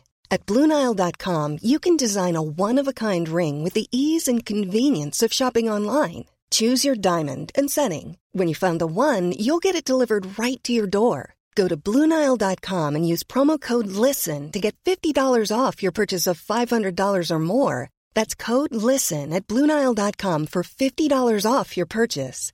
BlueNile.com, code LISTEN. Even on a budget, quality is non-negotiable. That's why Quince is the place to score high-end essentials at 50 to 80% less than similar brands. Get your hands on buttery soft cashmere sweaters from just $60, Italian leather jackets, and so much more. And the best part about Quince, they exclusively partner with factories committed to safe, ethical, and responsible manufacturing. Elevate your style without the elevated price tag with Quince. Go to quince.com/upgrade for free shipping and 365-day returns. Hi, I'm Daniel, founder of Pretty Litter. Did you know cats tend to hide symptoms of sickness and pain? I learned this the hard way after losing my cat, Gingy. So I created Pretty Litter, a health monitoring litter that helps detect early signs of illness by changing colors, saving you money and potentially your cat's life. Pretty Litter is veterinarian developed, and it's the easiest way to keep tabs on your fur baby's health right at home. Go to prettylitter.com and use code ACAST for 20% off your first order and a free cat toy. Terms and conditions apply. See site for details. Your calls and comments continuing to pour into us today. We're also looking for your pet questions, please, for Jane Pickett, our resident vet. If one of the animals is a bit unwell at the moment, and Jane might be able to offer you some advice. 1850 333 103. Let me catch up with some of the texts that are coming into the programme. Now, a number of people are agreeing with Margaret, who joined us before in the last hour, and she's a pro-Trump supporter and sees that Trump has done good things for America and it never gets highlighted, and all the media are against Donald Trump. Christy said, fair play to Margaret. I too support her view on Donald Trump. He didn't start any new wars when he was in power for the last 4 years. He withdrew state funding from 900 abortion clinics, yet Joe Biden supports abortion. That's from Christy in Temple Glantine. Trish, hi, I'm with Margaret from Kilworth. Also, I'm sorry that the keyboard warriors were calling her delusional. That simply is not nice. Donald Trump does portray as being weird, but he's trying to save America. All the Biden and Harris supporters will find out soon enough when things start to go so wrong. The Democrats won the election by fraud. Now, that's been disputed. There's no evidence that they won the election by fraud. But anyway, the media just tell us what they want us to hear, not the truth. Even Brian O'Donovan, the RTE reporter, keeps sniggering and making jokes when he is reporting on America. The whole world needs prayers and God in our lives, and unfortunately people have turned away from God when we need him now more than ever. Hi Patricia, I fully agree with Margaret from Kilworth. It'll only be when Donald Trump is gone people will realise half of what he did with his hands tied behind his back. And the lady that said he should be put away, what about the Clintons? They should get life in prison for their corrupt dealings and all they have done. That is from a Mitchelstown listener. And Marilyn says, fully agree with Margaret. Liberal media did all they could to destroy Donald Trump because he does not believe in the one world government. Brilliant for speaking out, Margaret. Well done. The liberal world judged President Trump because he stands up for conservative values. And did the news ever report on the 4 peace agreements agreement signed by him in the last number of months? No, because nobody wants to say anything positive about him. And P.S. says Marilyn, I'm not delusional, before keyboard warriors start saying that she is delusional. And then there's another text in on Donald Trump, the other view, saying, hi Patricia, I predict that Donald Trump will come to Ireland. He'll threaten and bully his way in, and sadly I feel our government will not stand strong and they'll let him in. The world dislikes the man, and that's putting it as politely as I can. It'll be a sad day for this republic if Donald Trump is left to come to Ireland. Well, Willie O'D has come out very strongly saying that the message needs to go out to Donald Trump that he won't be welcomed here. There's another one in, hi Patricia, never liked Donald Trump, very devious man. He should be taken away in a straitjacket. So again, he just divides opinion, as he has done in his own country. He certainly has very much divided America for sure. OK, other issues coming in. Patricia, on construction shutdown, could you ask Alan Coleman the following, please? I am a dairy farmer whose cows will calve in 2 to 3 weeks. We're building a new shed for cows calving and for cows resting. There's about 2 weeks work left to complete the project. Is this deemed essential work? We can't pour concrete this week as it's too cold. We need help. Well, that's exactly the type of issue that Councillor Alan Coleman is getting onto the department about, because unfortunately when you go on to gov.ie, which shows all the essential construction works, agricultural for some reason is just not mentioned. Now maybe it's an omission that they'll realise somebody in the powers that be in an office in Dublin who maybe doesn't know about agricultural building work that needs to be done and needs to be finished off. Because the one thing that we were told yesterday when they spoke about construction, and many construction sites and construction workers will down tools tomorrow at 6 o'clock, and I really feel for the workers who have done their best to make their building sites as safe as possible. But unfortunately, with the way the virus has gone in the community, everyone now needs to be protected, including our construction workers. But I do feel so sorry for those construction workers, and indeed anyone who's going to have to sign back on for a PUP payment when they were already on it early on in the year. But there is a list of essential work that can be done. And one of the things that we were told at the press conference yesterday, if somebody's house is to be finished off and there's only a couple of weeks work left in it, then the builders can finish off those houses. So you would imagine the same should apply for agricultural building that's going ahead. So we'll wait to hear what Alan Coleman, and he'll get back to us and he will let us know. So hang in there. Don't panic yet. Hopefully they will see sense and allow your work to continue. Hi Patricia, can you tell me where is the lockdown in this country? Airport and seaports still open, and they should have been closed down back in March. There will be more people out of work and more people will come down with this virus. I know somebody, for example, who came from England last weekend for his mother's funeral. Now I know he's an only child, but he shouldn't have been left out of England. So Jerry, who spoke with you earlier, is dead right. This virus is not going away.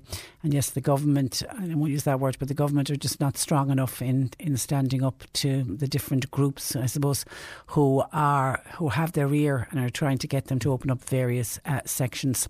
And Nora and Anne want to know, can we go visit our grandchildren? No, you shouldn't be going. We shouldn't be visiting any other houses. Grandchildren, unless you're in a social bubble and you're living on your own and you've no one else, and you create a social bubble with one set of grandchildren and your social bubble is that house, then you can visit. But you can't be going from house to house, or the grandchildren can't go from house to house. At the moment we're told there should be no visitors to our houses or to our gardens, or we shouldn't be visiting anybody else's houses either. A number of people have been on about the NDLS office. Are they open for business? I need to renew my driving licence on the 18th of January. That's one of them from Eileen. OK, we got on to NDLS. This is for the driving licence. Under the level 5 government restrictions, effective from today, you can attend appointment at an NDLS centre if you are an essential worker involved in the provision of essential services or essential retail. And they suggest that you go on to gov.ie to find out what are essential services. And there's a very lengthy list now, I have to say, of essential services, because I know somebody else was saying there's too many on that list.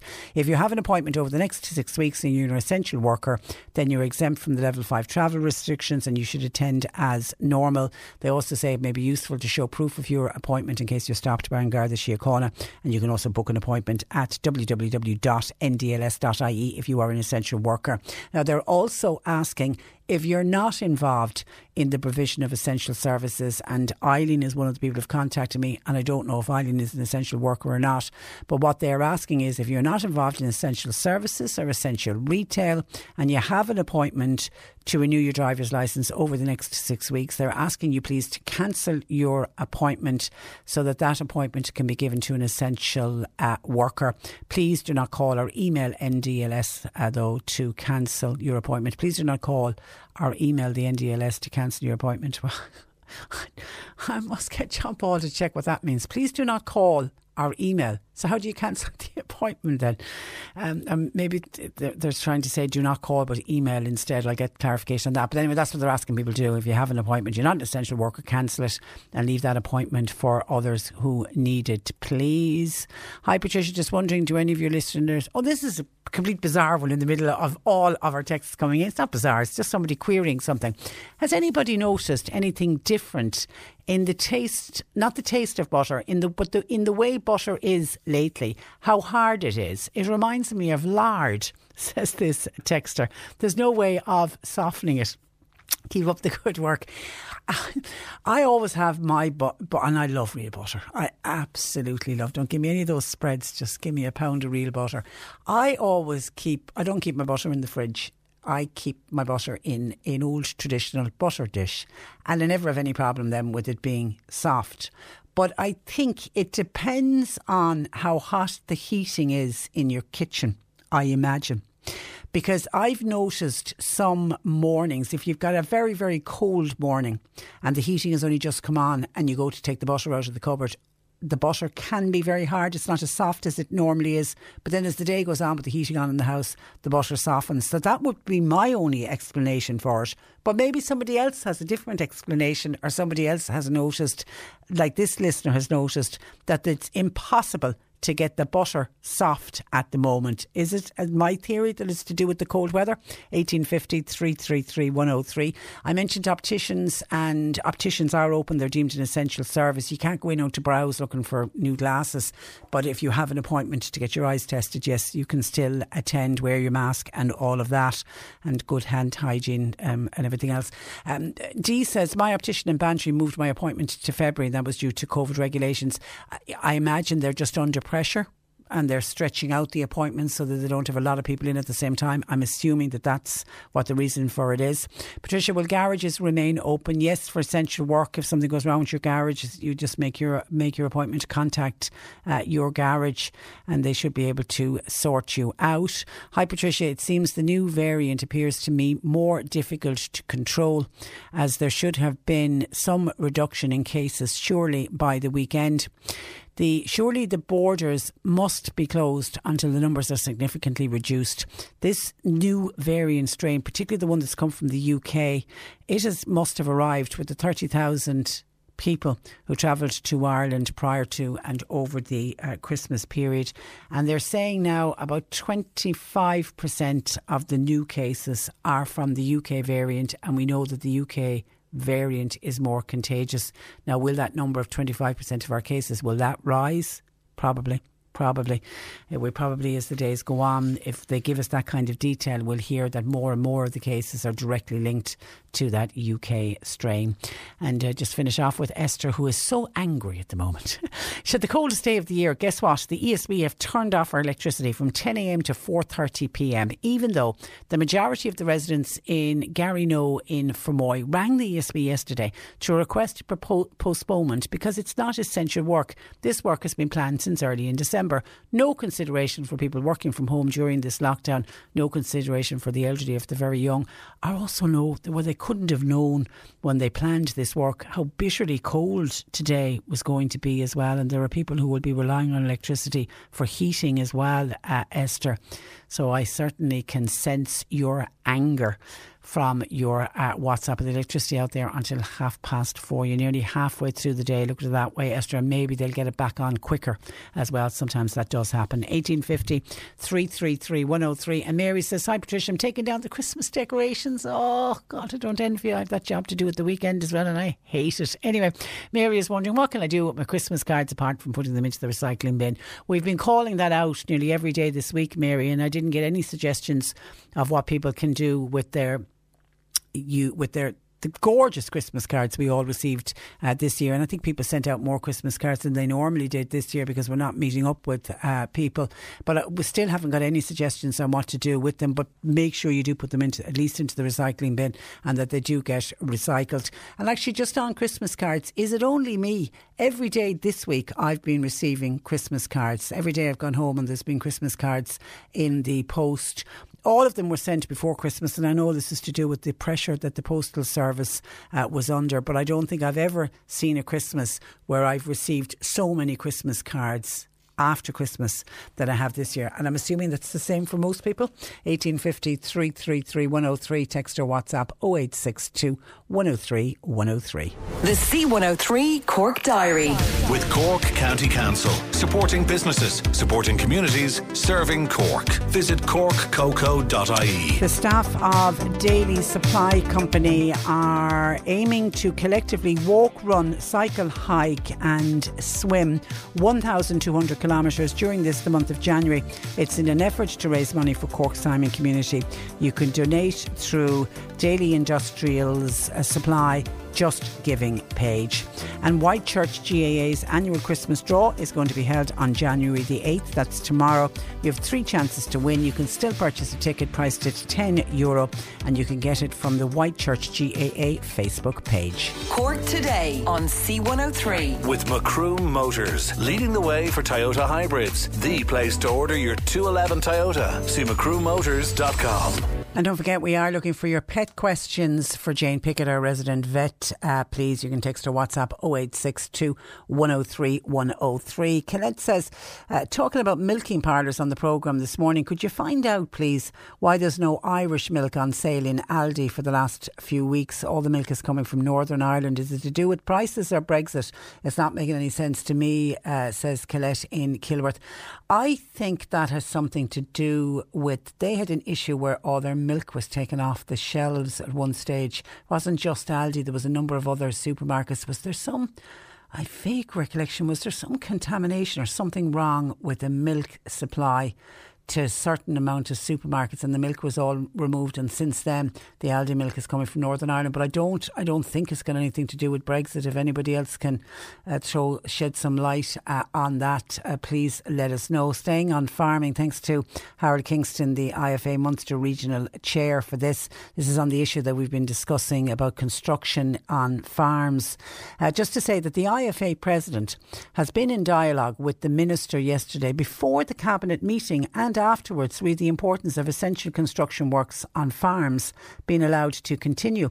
However, despite some reports in the media, there's no official confirmation as to what can continue yet. We will update people when we have more news. Goodness, I genuinely thought when I saw the list of construction work that's allowed to go ahead, I just thought that nobody in a Dublin office had thought about agricultural construction. But there's Harold telling us that the IFA President was in dialogue and was pointing out that how important it is, particularly for the people that we're hearing about this morning who are halfway through, work. One person has 2 weeks left and needs it for calves that are calving in 2 to 3 weeks. So it's, okay, thanks for that, Harold, and keep us informed and stay safe. Good to hear from you. And hi, Patricia, my driving licence appointment was cancelled last July and it was rescheduled onto January. Now I don't know what to do. Well, if you are an essential worker, you can still go along with the driving licence, but they're saying to everybody else, they're asking you to cancel. You don't have to cancel. If you want to go ahead and get your driving licence, you have your appointment, you are within your rights to go and do it. And if you stop by the Gardaí, just show them the reason that you're travelling outside your 5 kilometres. But what they're asking is for people is to give up your appointment for essential workers and then reschedule to a new date. So I don't know if you're an essential worker or not. Some of your WhatsApps in. Oh, this is a good one. Patricia, what is the situation with children going into shops? Remember back in the lockdown in March, people were asked to leave children at home, and in fairness, they did. I've just witnessed a parent with 2 boys. The boys are probably about 15 or 16, entering a supermarket in Bandon. Not one, wait for this, not one, including the parent, were wearing a mask. Could people please leave their kids at home? And a number of supermarkets, you'll see signs are even saying, whatever about children, are even saying to couples, would you shop on your own? Do you both have to go in? Does the husband and the wife have to go in when you need to do your weekly shop or whatever you need to do? And what we're told, in order to protect ourselves and to protect everybody else, you can go out for essential shopping. So you can go out to do your supermarket shop or your shop, wherever you go, your local shop, wherever you get your groceries from. But try and even cut down on those journeys. You know, try and make a list what you're going to need for the next number of days, go out and purchase those, and then for the remainder of the time we're asked to stay at home. You know, they're trying to stop people going out on a daily basis. I'll just pop to the shops, I have nothing else to be doing. But certainly, yes, in the spirit of the restrictions and in the spirit of what they're trying to do to suppress this virus, most supermarkets are asking people to please shop on their own. I mean, back in March, we had some supermarkets who were stopping parents going in with their children and were told to leave their children at the door.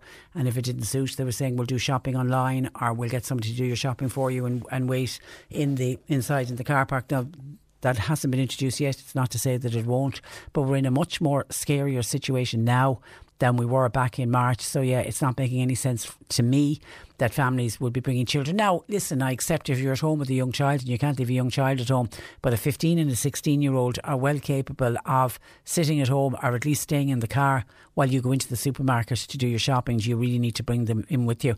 And I am totally shocked to hear that all three entered without wearing masks. All I can hope for is that when they got in there, they put their masks on immediately. Denise says, hi Patricia, I am sickened listening to those pro-Trump people who've contacted your programme today. They sound to me like Bible-pumping, ultra-conservative, so-called do-gooders who will never leave people to make their own decisions about things like abortion and other social issues. I'm actually glad that I don't know any of them, says Denise. Hi Patricia, Happy New Year to you. Many happy returns. Just wondering, is power washing an essential service under the construction sector? I didn't see power washing under what is essential work, but they didn't break it down like that. I would suggest if there's power washing that you need to have done, check in with whatever company is doing the power washing, and they'll be able to tell you. I would have thought it's not an essential service at the moment, unless it needs to be done in order for an essential job to be done, if you know what I mean. But if you need work like that done, then, you know, just contact the company and they certainly will let you know. Tim says, only innocent people would believe that second level teachers really do want to go to work. The Leaving Cert students should have some class time. Now is the time for them to clear up any doubts and to ask teachers to go over something again and show some examples which might have been puzzling or perplexing to them. This certainly cannot be done online. My work is not essential, and I am in Tipperary and Waterford regularly, but I'm mostly isolating. I am remaining as close to my 5 kilometres to my home as possible and will do so for the next month. But I must thank the Wexford financial chief at the council there, who are paying their county councillors travel expenses for taking part in online meetings. Amounts have ranged from €400 to €650 per dedicated hard-working councillor. That's on top of their paltry $17,000 a year if they do nothing. And that's a rather tongue-in-cheek comment from Tim. Please see Wexford People for more detail. That's their local newspaper. And I think that's not just happening in Wexford. I think that's happening in a number of councils. That I don't know why or how it's been done, but some councillors are managing to get travel expenses when they're not travelling. I don't quite understand how and why that is happening, but I don't, Tim, think it's only happening in Wexford. Hi Patricia, I'm not very well educated, but God Almighty, yet again, the off licence are left open. Are they an essential service? They're giving out about house parties. Surely if there's no drink, there won't be any house parties. It makes no sense to me. And I meant to check this before I came on air this morning, but I have a funny feeling I heard yesterday that takeaway, I know we've banned the takeaway pints, which was always a ridiculous situation that was allowed to go ahead.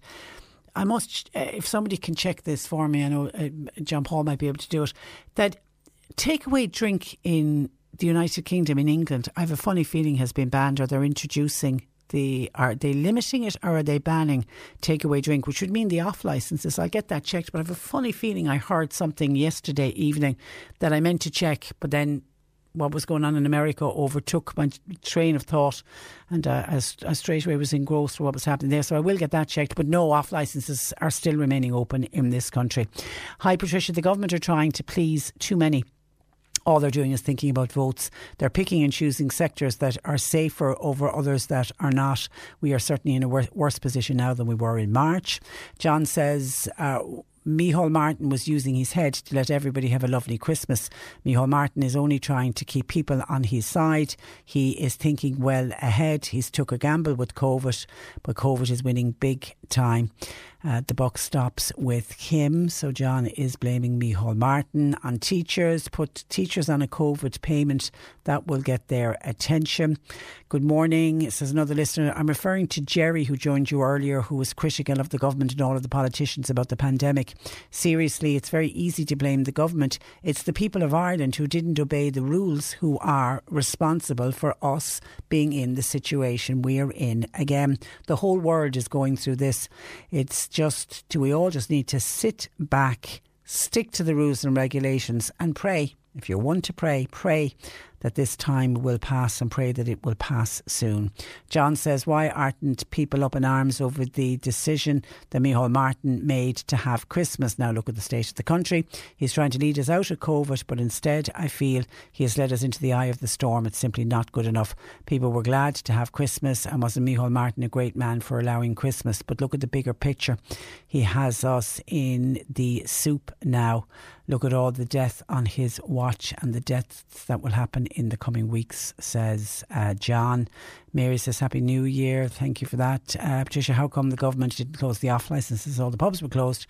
Put a stop to the house party. That's more on saying the same thing. Rose wants to know who in the government have actually listened to the medical advice. Well, they do get briefings daily from NEFIT, and Mary is very critical of the changes for people coming into this country, and they must have a negative COVID test. And when I was asking Adam Higgins, the political correspondent this morning, somebody said, what will happen if you get off a plane coming in, say from Heathrow on Saturday, and you don't have a negative COVID test? What will happen? And Adam was explaining, well, you could either be fined €2,500 or you could end up with 6 months in jail. Mary says, I take it for if it's an Irish person, then they'd have to spend 6 months in prison, and if it's non-Irish, then the fine of 2,500. Crazy, says Mary. They should all be just put back on the plane and not allowed stay here if they arrive without a COVID test. 1850 333 103. Some of your commentary coming into us this morning.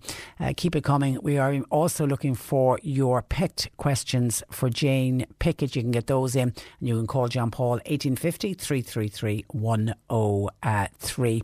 And somebody wants to point out to, wasn't it Colette, who wanted me to highlight the milk in Aldi at the moment and how it's coming from Northern Ireland, and was wondering was there something to do with Brexit. Somebody wants to point out that the milk in Aldi at the moment is not coming from Northern Ireland, it's coming from Donegal, and Donegal is not part of the 6 counties, so it's not coming from Northern Ireland. It is good quality Irish milk all the way from Donegal. Cork Today on C103 with Macroom Motors, leading the way for Toyota hybrids. The place to order your 211 Toyota. See macroommotors.com. This is the Cork Today replay on C103. Before we go to Jane, just to quickly go through a few comments that are coming in. How about takeaways? Patricia, are they allowed to open, such as chippers? Yes, they are allowed.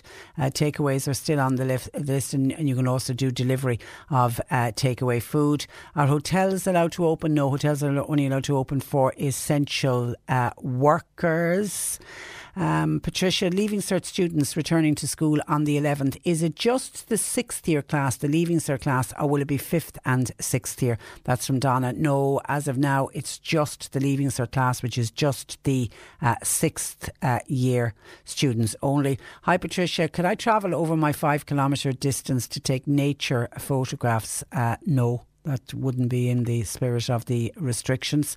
And then a number of people are making the same suggestions. You know, for the people who are saying that they're taking down their Christmas decorations and that they've all these gorgeous Christmas cards and we can't find anyone, even though somebody said Cope and Mallow, to try Cope and Mallow. At one stage they were taking Christmas cards for arts and crafts. If somebody wants to put a call through there to see if they're still taking them or not, but they did on a previous year, some listeners said. But a lot of other people are making the same suggestion.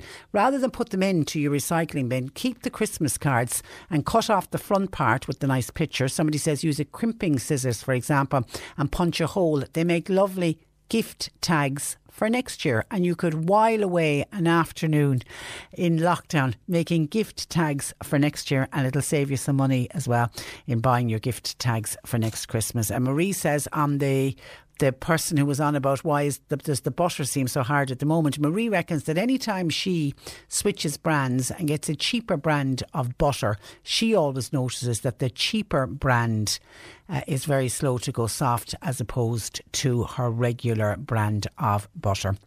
And Tommy in Fermoy says, I thought you're not allowed to go anywhere near a house or anybody else's garden unless it is essential. Yes, they are the rules and regulations under level 5. But, says Tommy, our next door neighbours have lots of adults and children coming and going in of the house, and this has been going on since the latest lockdown started. Are they exempt from the virus or are they just pure stupid?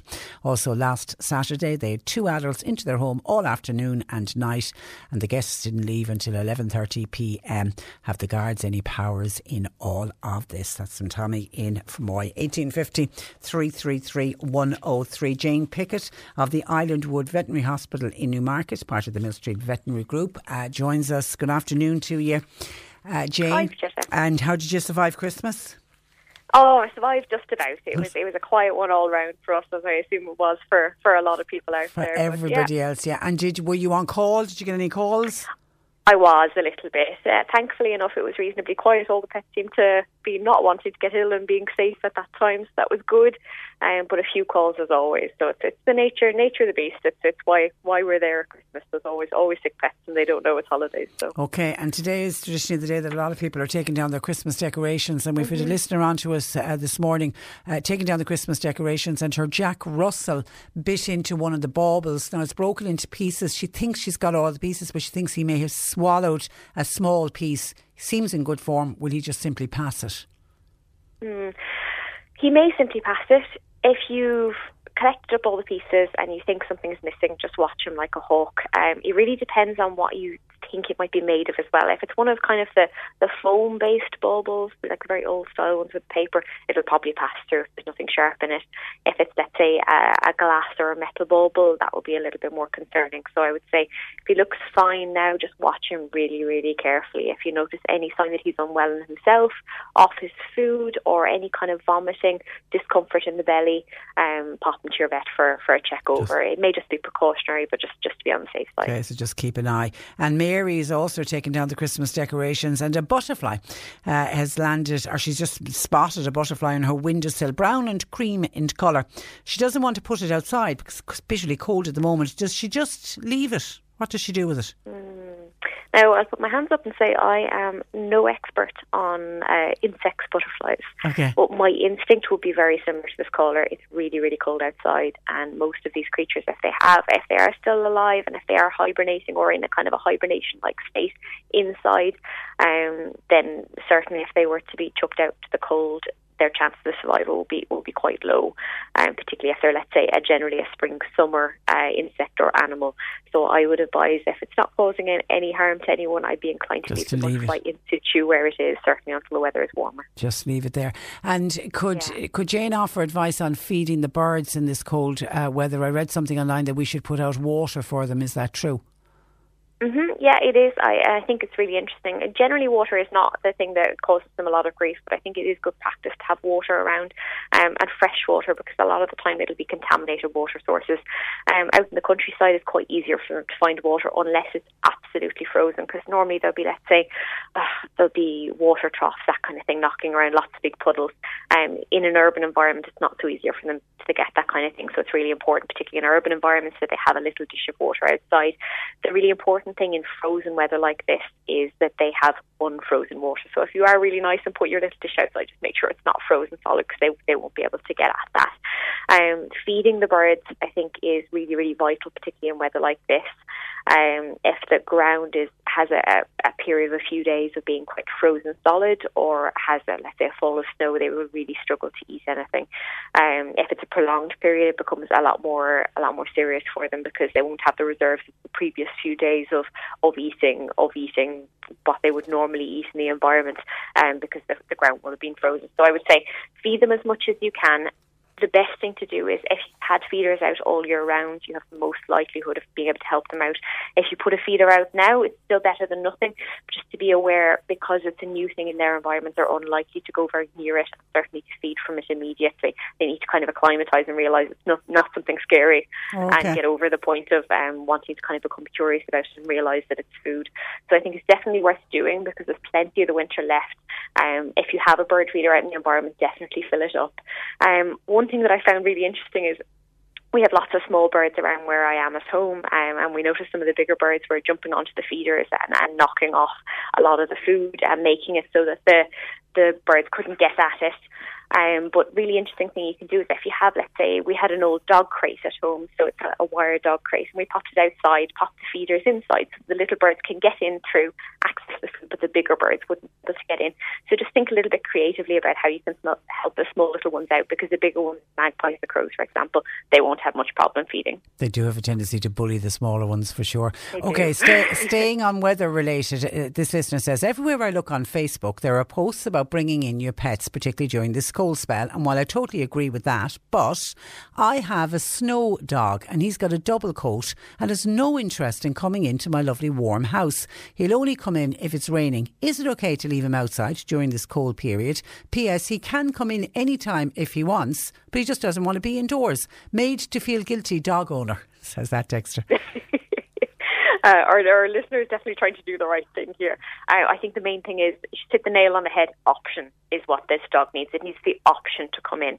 If it has a double coat, it's a snow dog, let's say a husky or something of that ilk that would be bred for let's say a very harsh environment, then they may have the building blocks of being able to survive in cold weather. But the important thing to remember as well in the background is that we have them, although they're kind of genetically made to survive in a harsh environment, we have them 99% of the time in this country in quite a mild environment.